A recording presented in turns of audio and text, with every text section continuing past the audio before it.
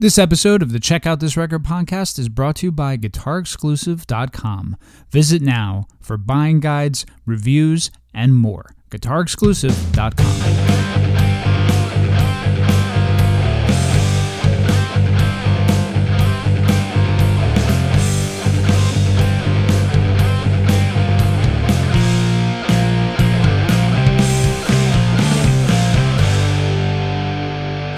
Hello there, ladies and gentlemen, and welcome to your favorite rock and roll podcast. Check out this record. My name is Frank, and with me is my good buddy, Marvelous Mark.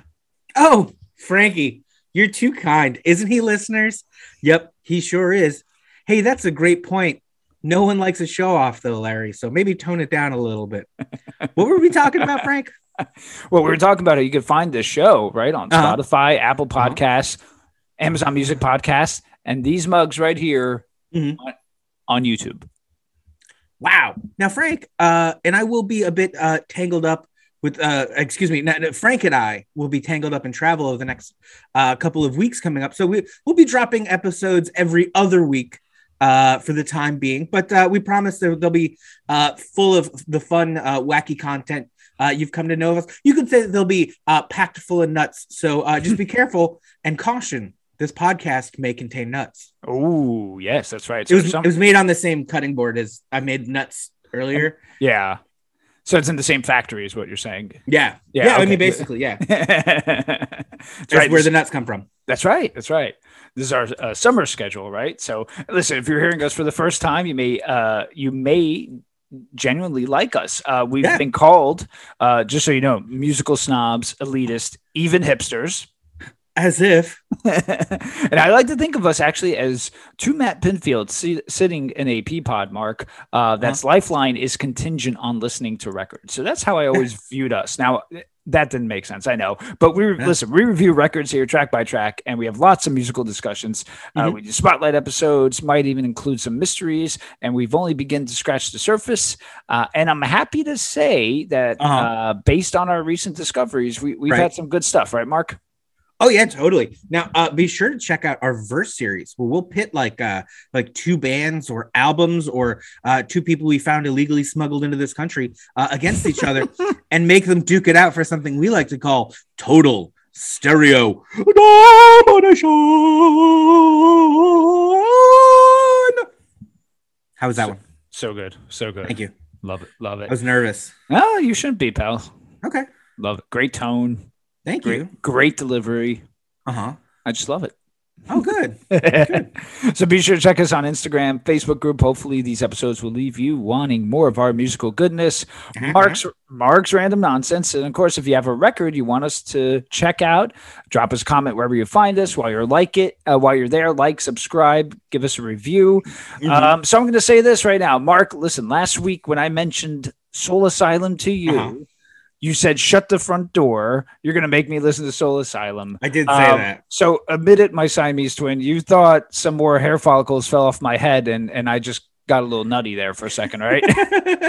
I have to be honest with you. I had no idea who Soul Asylum really was as a band. I think they were, I just thought they were some dudes who cashed in on that kind of late 80s ballads thing. That like you give a bunch of ugly dudes some acoustic guitars and long hair, and they're gonna make a ballad, and they'll be successful. But or at least in this case, a ballad about runaway kids. But I just couldn't have been more wrong about what this band is. And I would just like to take a second to say, so as I was kind of doing some background and some listening to the band's like overall discography this week, we got to talk about Runaway Train just like a little bit, right? Oh, so, of course. It was this massive hit. It turns out they put out like 12 different versions of that video so that around the world it would match with people who were missing from that area. Absolutely. And in the United States, there was something like 3 or 4 different versions, something like that. So that look like regionally people would know of people missing in their neighborhoods. And they found like a bunch of those kids that were missing or lost, or like it made like an actual gigantic impact in the world. So like, absolutely. As much as I like didn't listen to that band because I thought they cashed in on having an acoustic guitar and being pretty. Look, they did a great service of good to the world. I think we owe them some great. I'm sure there's some families out there that owe them a great deal of gratitude, and I don't think we should look past that. That said, I should have looked past that because holy shit, Frank, what is with this band? Right. So Soul Asylum, right? Runaway Train. Yeah. Listen, as we said, it's not a bad song at all. And to note too, the song is actually, the intent wasn't for, or the subject matter initially actually wasn't runaway children. It was about just Dave Pirner's feeling in general. And when they pitched a video idea, it became about that. So there are some different facets to the song. And listen, there's other hits from that album too. Somebody to Shove and Black Gold. And Somebody to Shove, in my opinion, is one of my like all-time favorite songs. I just absolutely love that song. Yeah, it's up there. If I had to make like a, listen, I'm saying like top 40 or 50 list of all-time favorite songs, it's in there. But do most really know that Grave Dancers Union, and yes, last week I said Grave Diggers Union, so my bad on that. This was their sixth album. 6. 1, 2, 3, 4, 5, 6. That's 6 records and 2 major label stints. Then the band finally broke, which is kind of how it was back then. So let's do a quick history, Mark. So 1981 in Minneapolis, we have Dave Pirner on guitar and vocals, Dan Murphy on guitar and backing vocals, Carl Mueller on bass, Pat Morley on drums. They were known as Loud Fast Rules. Loud Fast Rules. Morley would later be replaced by Grant Young in 84. They were a punk band, and as you get it, they were trying to make loud, fast tunes, right? Pirner, after a while, didn't like the specific rules of punk and how it was more about the fashion at the time, right? Because it was put in a box, even though the music's not supposed to be about being put in a box, right? And of course, the fashion thing, which obviously he didn't look like that. So he wanted to venture into different styles, and Soul Asylum was born. Being from Minneapolis, of course, we have to mention the Replacements and Husker Du. Pirner will say that the Replacements or the Mats were already jaded and told them that being in a band sucks. But the Huskers, however, were very nurturing to them. So Bob Mould from Husker Du actually produced the band's first record in 84. Say What You Will, Clarence, Carl Stole the Truck. The name of that record. Yep. In 86, they released an album number 2, Made to Be Broken, also produced by Bob Mould, and that's a good record too, by the way. It is. Also in 86, they released later that year While You Were Out. They began non-stop touring. They opened for Husker Du, and they gained lots of exposure. Fans were really digging their onstage swagger and their Midwestern appearance while making loud music that had elements of punk, hardcore, hell, man, even country, right? Then in 88, we get this record, Hang Time, on A&M Records. So I got a 2-part question for you, Mark, because I know how much you love 2-part questions. Yes, I do. So first impressions with the record, and why is there so much interesting and fascinating music wedged into this mid to late 80s time frame that most are just not aware of? Hell, we weren't aware of. Yeah, okay. So one, my first reaction was, what this shit is this? Fugazi meets grunge meets cowpunk? With this really like tongue-in-cheek pop self-awareness? Yeah, first impression, I was intrigued to get deeper for sure. And as for B, I think of you, you and I are the right age for having missed this. Right? Yeah. We needed siblings like 5 or so years older than we actually had. Not that either of our older siblings were in the wrong. They just weren't in that right spot to have found something like this, right? Which is really interesting. Just because, with you and I being our late 30s, early 40s, we were just missing when this would have been something that we would have found kind of off the mainstream. Totally. 1984 1988 when you're 6 to 8 to 9 years old, you're gonna miss this. Yeah, it's just kind of like there's no, unless you happen to have super cool parents that happen to be really into alternative music, you're just not going to hear this for a while. So yeah. I think that's why we've missed it, and I think that's why what you and I are seeing is that pocket of the late 80s, early 90s. Jeez. Is exactly it, because really you and I come into musical consciousness somewhere around 1994. Right. Correct. Absolutely. Right? Nailed it. So everything from really, anything alternative 85 to 93, it's fair game that we missed. Yeah, that actually, and that's actually the exact time frame I'm referring to. And that band I've been into recently too, Thin White Rope, they were Yep. around from like that time period, 85 to like 93. So there you go. Yeah. Oh man, that's a great explanation. All righty, Mark, you ready to kickstart this party? Yeah. Yeah. I am You ready ready? for this Okay. part. I wrote something else that I didn't end up reading. Oh, And I was like, maybe I should read that. And I was like, you it makes more can. sense now. No, we're good. Okay. All Party right, so- on. Party on. Uh-huh. So, Uh-huh. so let's get into the album. First track you put on, Down on Up to Me. Mhm. Wow, what a way to kick off the album. It's not just your 3-chord song. We get riffs, almost a hardcore backbeat. I know to the west in Seattle, grunge, the rumblings were gaining momentum, but Mark, this certainly has some of that flavor, along with some other spices on there. I really dug this opening track. Mark, what about you? Yeah, again, I was expecting kind of a 5 acoustic guitars. I really wasn't trying to swear there. 5 acoustic guitars and a mellow drummer, and got this really fun, almost Alice in Chains riff Yeah. right up front with this really cool kind of Fugazi driving drums that create an energy that just really sucks you in. You really find yourself tapping along to this record when it's grooving. Yeah. I really dig this track. One of the things I found myself really appreciating about this album is the way he uses kind of too many words most of the time when he's singing here. Like this song in particular might actually work better as Down On To Me rather than Down On Up To Me, but it's that extra bit of kind of wordplay that keeps it tied to the kind of like the excess of the music, if that makes sense, Frank. Yeah. Because at first I was kind of annoyed with it, and I'm like, man, he's really just using too many words here when he could be saying less words to say the same thing. And then I just realized that that's kind of the way he verbalizes, Right. And so it's okay that he doesn't do it the way I would, right? Because that's just the kind of his. What's unique about his songwriting style is his little bit of too much wordiness. Yeah. And I thought this was just a great example of that. Yeah. Yeah. Absolutely. Absolutely. And if you listen to him chat too or talk, he's got a very deep, almost baritone voice, and he talks very methodically too. So that could even be part of it too.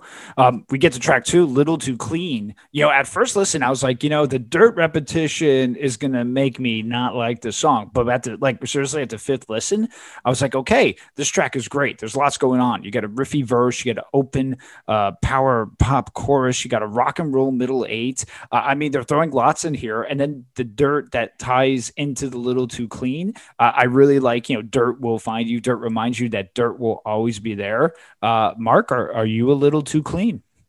I think so, but I'm probably not as clean as I want to think I am. Anyways, you know what now that I think about this, and I listen to this song, I instantly, I kind of like it a little bit more, right? Yeah. Because it is kind of that universal thing of like, well, I think I'm clean. And then every time you look, you got to wash your hands again. Right. Like, so it really is a lot more substantial than kind of what's on the surface with this song. Cause I was on the fence about it for a little while there. The power pop in the middle is a little just too over the top for me. Mm-hmm. And I just didn't care for it lyrically. Like I said, it was just a little too silly and a little too over the top. But it does kind of work in a weird way, which does. It's kind of odd. It's really kind of a cool song. It's got lots of fun parts to it. I see why people like this. It may not necessarily be for me, but I definitely get it. It's cool. Well, we get track 3, Sometime to Return, one of the singles here. And there's also a video. And in that video, it's cool because it just captures that late 80s essence of life. And it's very Matt style with Perner channeling his inner Westerberg, or is he? Now, this is the part where, they were around during the same time doing their thing. So maybe Dave Perner is just channeling his inner Perner, right? And it's a great tune here. Total single appeal here. Mark, will you be returning to listen to this track sometime soon? Yeah, I will. First off, I love this placement after a really kind of untraditionally structured Little Too Clean. We get this kind of classic 80s pop rock and roll tune here that feels kind of perfectly lived in. Excuse me. These two songs are meant to be kind of back to back on this record. They're like their symmetry to each other really hard to verbalize, as you guys can hear me stuttering over this, but it's really interesting. The juxtaposition between the two of them is probably the right way to say it. Whereas the last song kind of feels like that, or excuse me, A Little Too Clean feels a little bit like that Fugazi, almost jazz, of connecting pieces that managed to stack together. This feels very classic, old school, building a Lincoln Log kind of song here, but it really works. And I think the positioning of them together really makes each other shine as to how good the opposite was, because you see that they're not just doing one thing okay, they're doing two really separate styles really beautifully. It's an amazing track. At this point, I'm just not sure what to expect next out of the album, especially on that first playthrough, but I couldn't be more excited. I just so much fun, and this track to re-listen to, you just keep pulling all these great little details out of both of them. I hope my Lincoln Log and Tetris stack didn't confuse people. What I'm trying to say is both songs rule. This one is actually really great. It's one of my favorites on the album because I like when they just kind of do this straightforward rock and roll, and it just really works beautifully for me. Absolutely. And thus far, the sequencing of the songs, I think, has been great. Track 4, Cartoon, another single here, penned by actually lead guitarist Stan Murphy, could be one of the most important tracks for me on this record. What? It's nothing fancy musically. Listen, it's your C to D to G and then to the E minor. Oh, of course. Call it alternative, call it college rock. I personally don't care what you call it, because this really focuses on, like, to me, like a coming of age time frame mixed with some confusion. At least that's what I was gathering from it. You're in the movies now and I'm in your cartoon. I love that line. Mark, what cartoons are you watching and perhaps living in? Well, you, sir, are definitely the John Arbuckle to my life as Garfield, the lovable lasagna eating orange cat. That said, I also love this track. In Another Life, this was a traditional seafaring tune, like some old sea shanty in the 1600s. This would have been just a perfect tune for those guys to be singing. But here it is, 1986, 88. Just kind of like this awesome tune. Could you imagine, Frank? Yes. 100 years from now, or whenever, when the thing that takes over podcasts 35 years from now, when that thing gets taken over, and two Gleep Glops or whatever the future looks like are doing a podcast on old music that they found, and they're like, they find this record and they're like, what are cartoons? Yeah. What are movies? God. Yes. And it's just like, because everything's just digitally, like the stories are just put into their brains. Oh my God. And reality is boring. And like, totally. It's going to be crazy, man. It's going to be nutty. Uh-huh. And? Oh, the song totally rules. There you go. Oh, I love it. Track 5, Beggars and Choosers. Wow. Listen, what a burner this song is. Like, nice and loud with a catchy as hell chorus. Beggars, choosers, vultures, scavengers, evangelists. In Italian, we call them moochers. So it may be beggars and choosers, one of the same with these characteristics of control. Listen, regardless, it may not even mean that. But Mark, I absolutely love this track. What do you think of this track? Great track. Yeah, I really dig this track, Frank. It's got this amazing frantic energy, but it's hyper focused on what it's trying to do, which is kind of where I thought this song was going. It's pretty close to what you were thinking, discussing the franticness of life and control. Yeah. Right. And coincidence and everything, Frank. It's about all. Frank, moving on. Really cool track. Not one to skip over for sure. I really think you'll definitely dig checking out Beggars and Choosers. It's got great poppiness to it. I love it. Yeah. Great track. 6, Endless Farewell. Great placement, being dead smack in the middle of the album. So at first I was like, okay, this is going to be the one where it loses me and then the rest of the album won't be able to recover. Sometimes that's the initial thoughts I have when on any album, when I'm not digging a certain track after I've liked the tracks that came before it. Looking back on the initial reaction, I was wrong. I think this is very ballsy of a track and it helped the band. I'm sure, of course, later down the road when the 90s came along. Mark, did this seem endless to you, or were you into it? I don't love this one, but it's a solid little number for sure. I just didn't do much. It didn't just do much for me. I agree. I like the choice to put the slower number right here in the middle. Leaves the back and forth. It it leaves the back half of the album really in limbo as to, especially on your first time listening, what is going to happen next.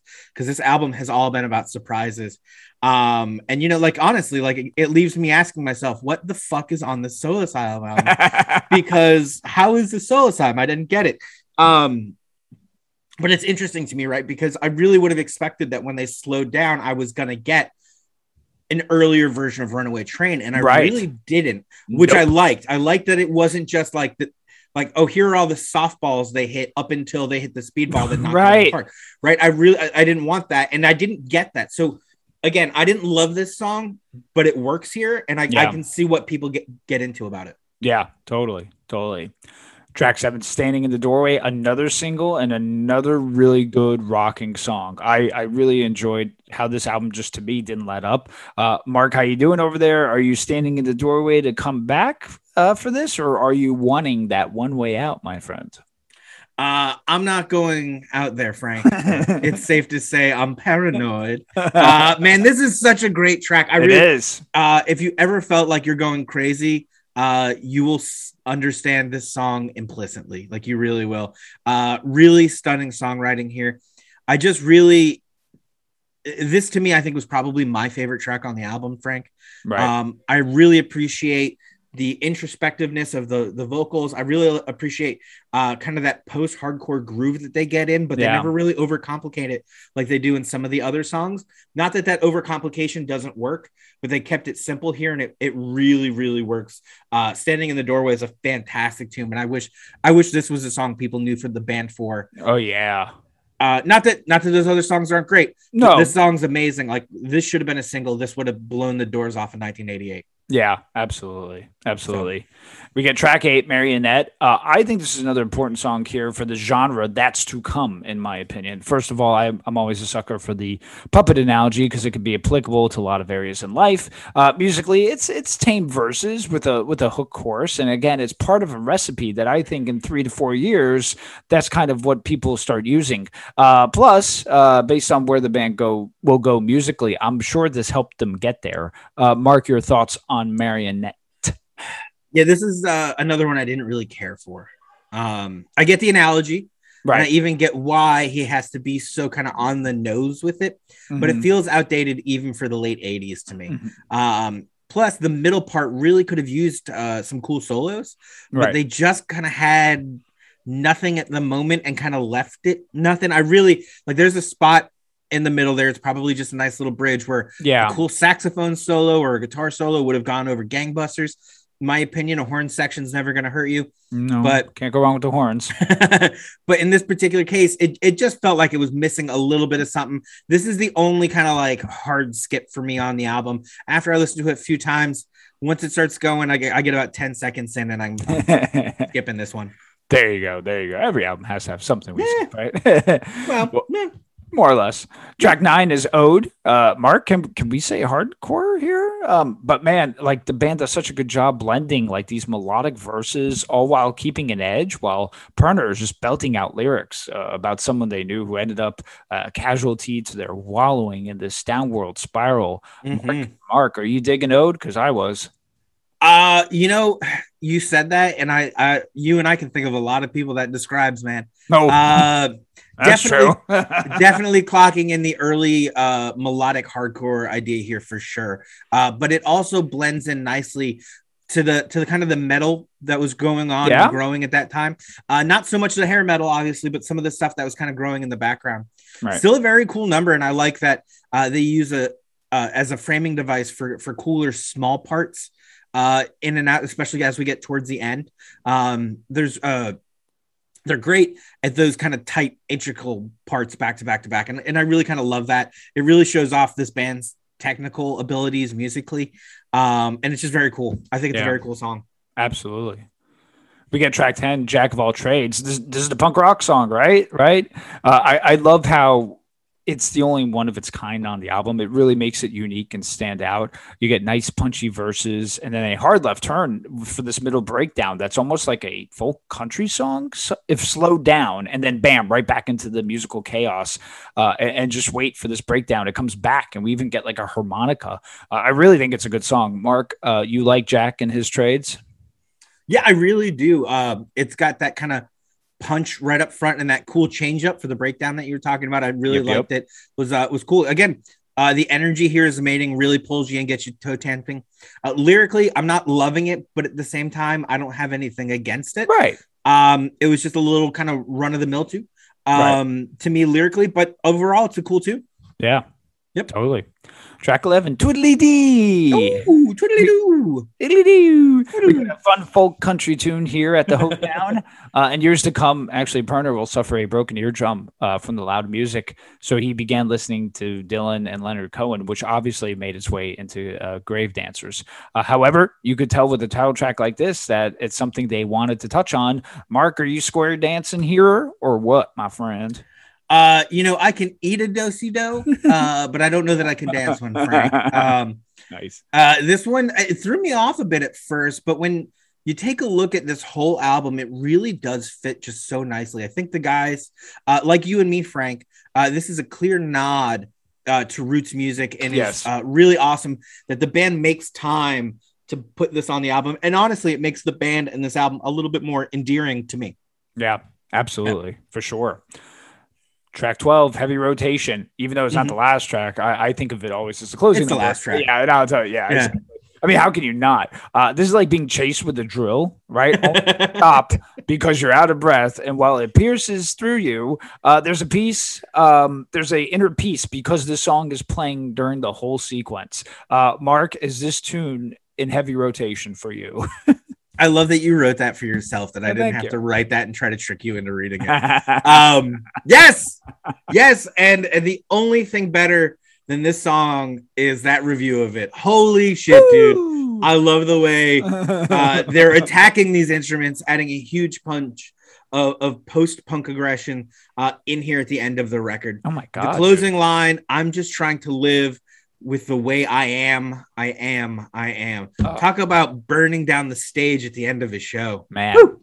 I know. This should be the closer really at the end of every show. So Frank, why don't you cover us on the bonus track? Okay, well, Mark, it's called Put the Bone In. It's a cover tune actually by Terry Jacks, who I'm not overly familiar with. I mean, I'm smiling during all this right here. I could just imagine the lady in this story saying "Put the bone in" to her old little doggy. I'm sensing a metaphor here, but nevertheless, it's a fun closer. Mark, I won't ask you if you're putting the bone in because that just sounds weird. So, do you dig this? I waited the whole episode for you to ask me that one question. Oh man.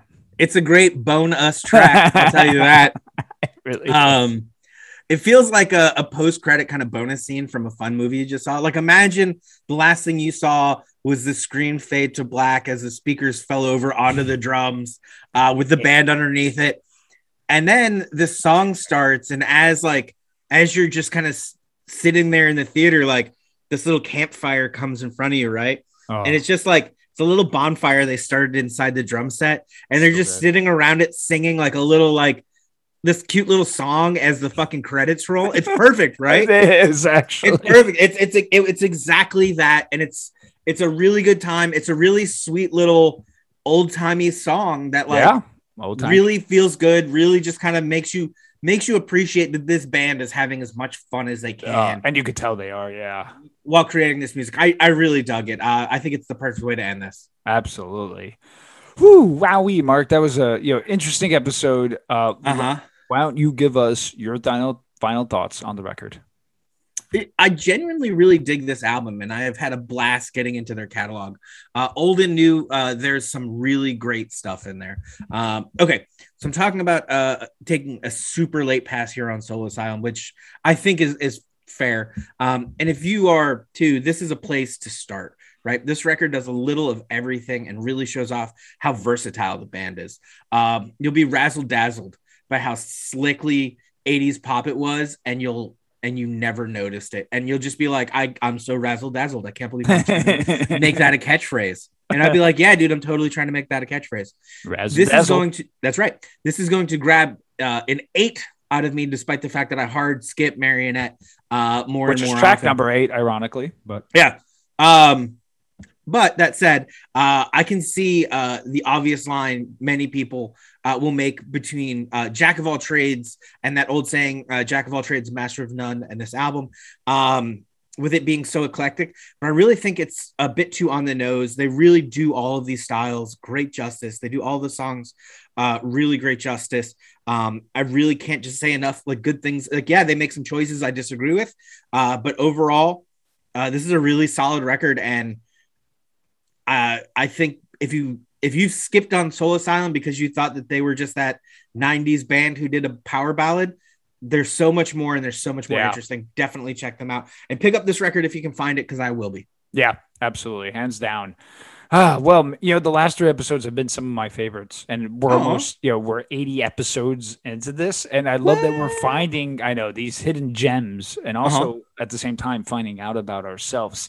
With all the excess bands in the 90s, Soul Asylum was one of those that I was always okay with admitting to liking, and now that sentiment has been completely cemented by this album, Hang Time. Sure. I mean, listen, 4 albums in, and the band was still just in that self-discovering mode, and this album could have been their coming of age. Not only are the tracks here great, this record, you don't get tired of it or exhausted at all. Maybe it's because of the humble nature of Perner in general, and him not being like some sort of poster child to save a generation. He's all about the music, and he just wanted to write good tunes, and it showed here this display of rock, pre-alternative, punk, melodic hardcore, even country.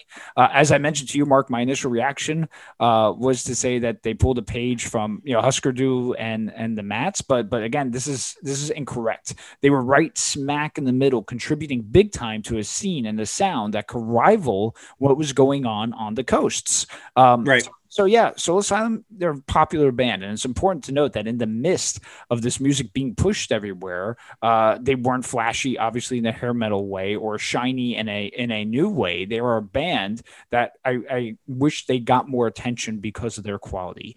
Yes, Runaway Train may be overplayed, and maybe those later albums aren't quite the excitement that these early ones brought. But for this moment, in 1988, a band, normal Midwestern boys, put out an amazing record. Mark, I give it a strong 9 out of 10. Nice. And I'll also be trying to find it as well. Cool. So top 10. All right. So since Soul Asylum got real recognition on album 6, let's do top 10 of those who got big maybe after a few records later. Older than these 20-something-year-old YouTube stars. That's what I'm trying to get at. So, Mark, kick us off, my man. Kids. Absolutely. So the first punk kid on my list here is Willie Nelson. Oh, hey. I know I've been torturing you guys by constantly bringing him up and never actually talking about him. But look, he's everyone's favorite stoner farmer grandpa. Yeah. And what most people don't know is that he was 40 when his album Shotgun Willie cracked the Hot 100. Wow. That's right. 1973's Shotgun Willie was the Legend's 16th record, and the first time he cracked the Hot 100. I think he made it into the 40s, but just cracked the Hot 100. So he probably wasn't in the 40s. He was 40. I'm just reading something I wrote earlier when I wasn't in a right state of mind. But how crazy is that? You think of all the hits Willie Nelson has, and you got to remember he never had a hit album until his 16th album in 1973. Wow. Isn't that crazy? That's insane if you think about it.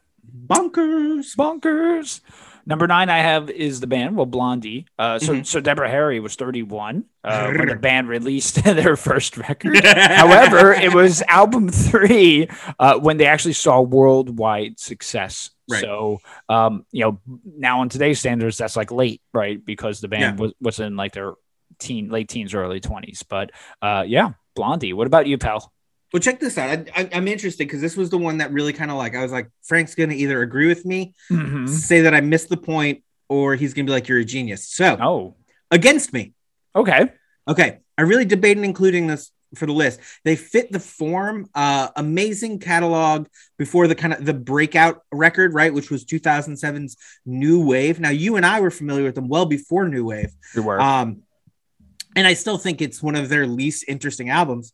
Give me Disco Before the Breakdown, Crime, Reinventing Axl Rose, As the Eternal Cowboy, and Searching for the Former Cloud. Plus, there's all those amazing 7-inches from before. And I'll be a happy listener never to listen to New Wave again.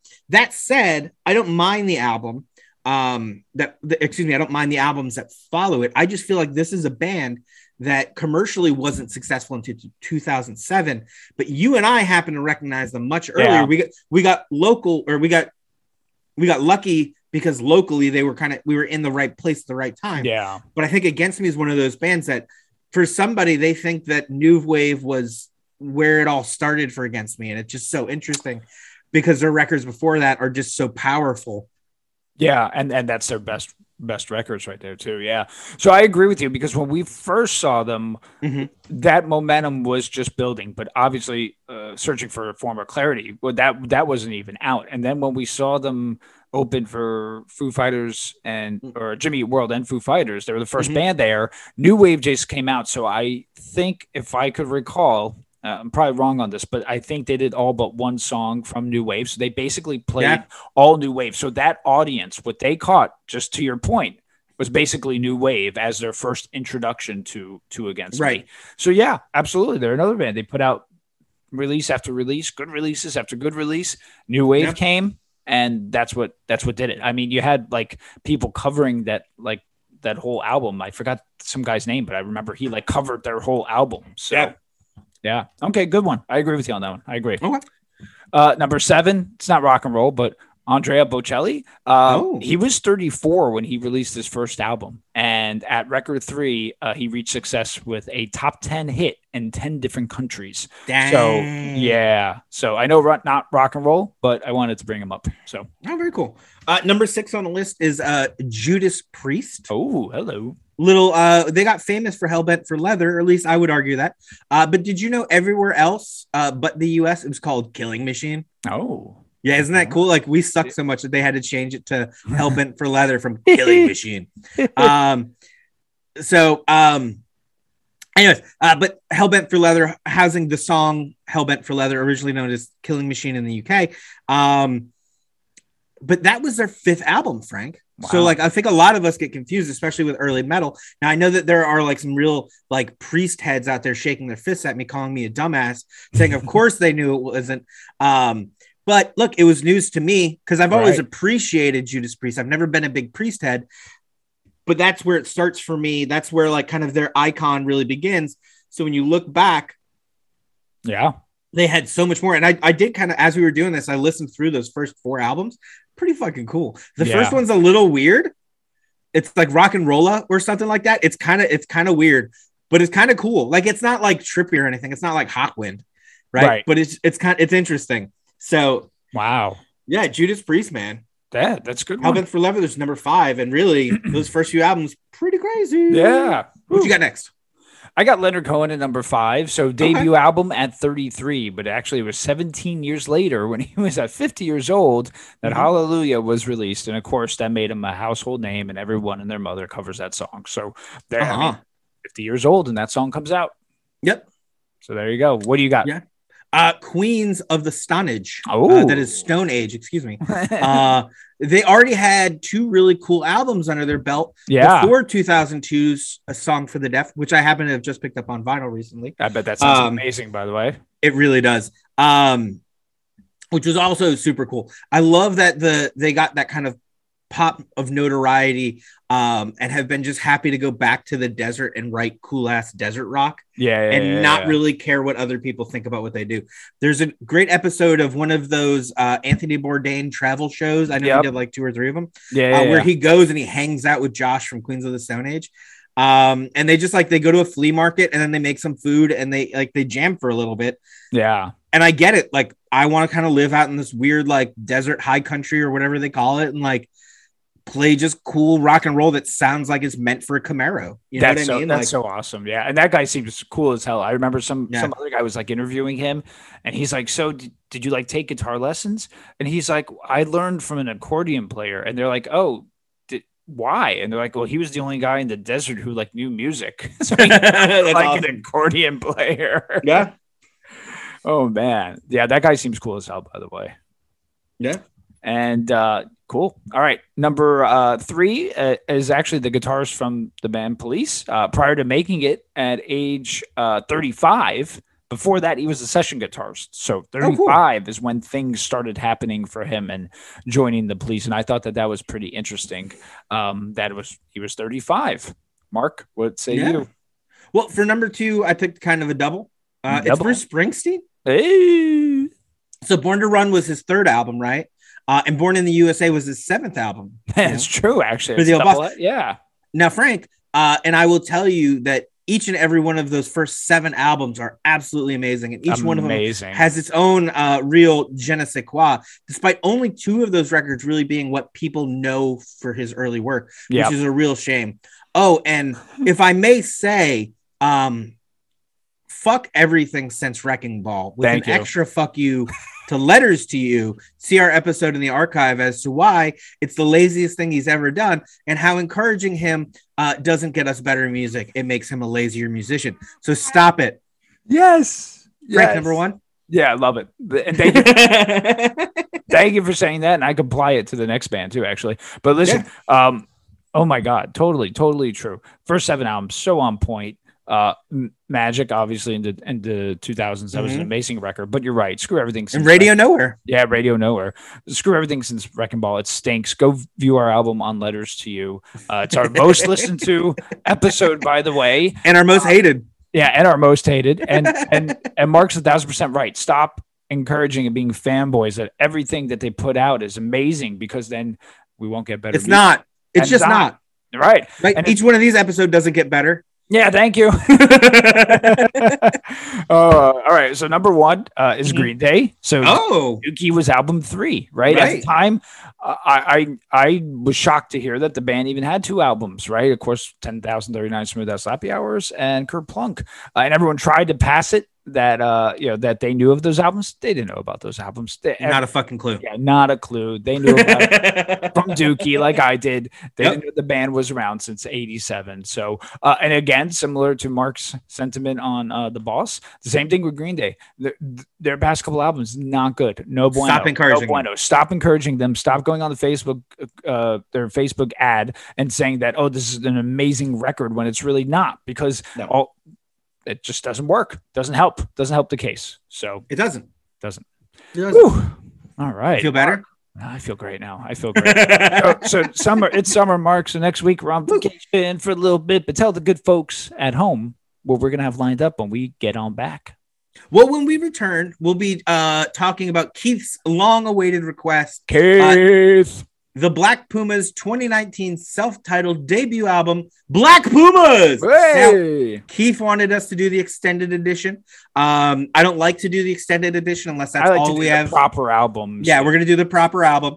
But I think hopefully between kind of the heavy kind of blues rock of Joe Bonamassa, some of the chilled back vibes of the Black Keys, we can kind of put you in the right groove of the Pumas. That and hopefully a little summertime will help mellow you up, buddy. Yeah, man, absolutely. And I think we build up nicely for it. And we'll find out. We will. And and I'm glad that I have a little bit to digest and listen to this record too, which is going to be fun. I'm up for the challenge. So, hey, listen, thank you everyone out there who has listened. Be sure to like, subscribe, rate, review. Most importantly, stay safe.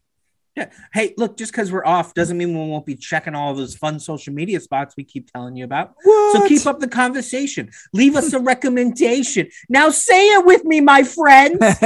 Oh, my. Oh, hell yes. Oh, bye-bye.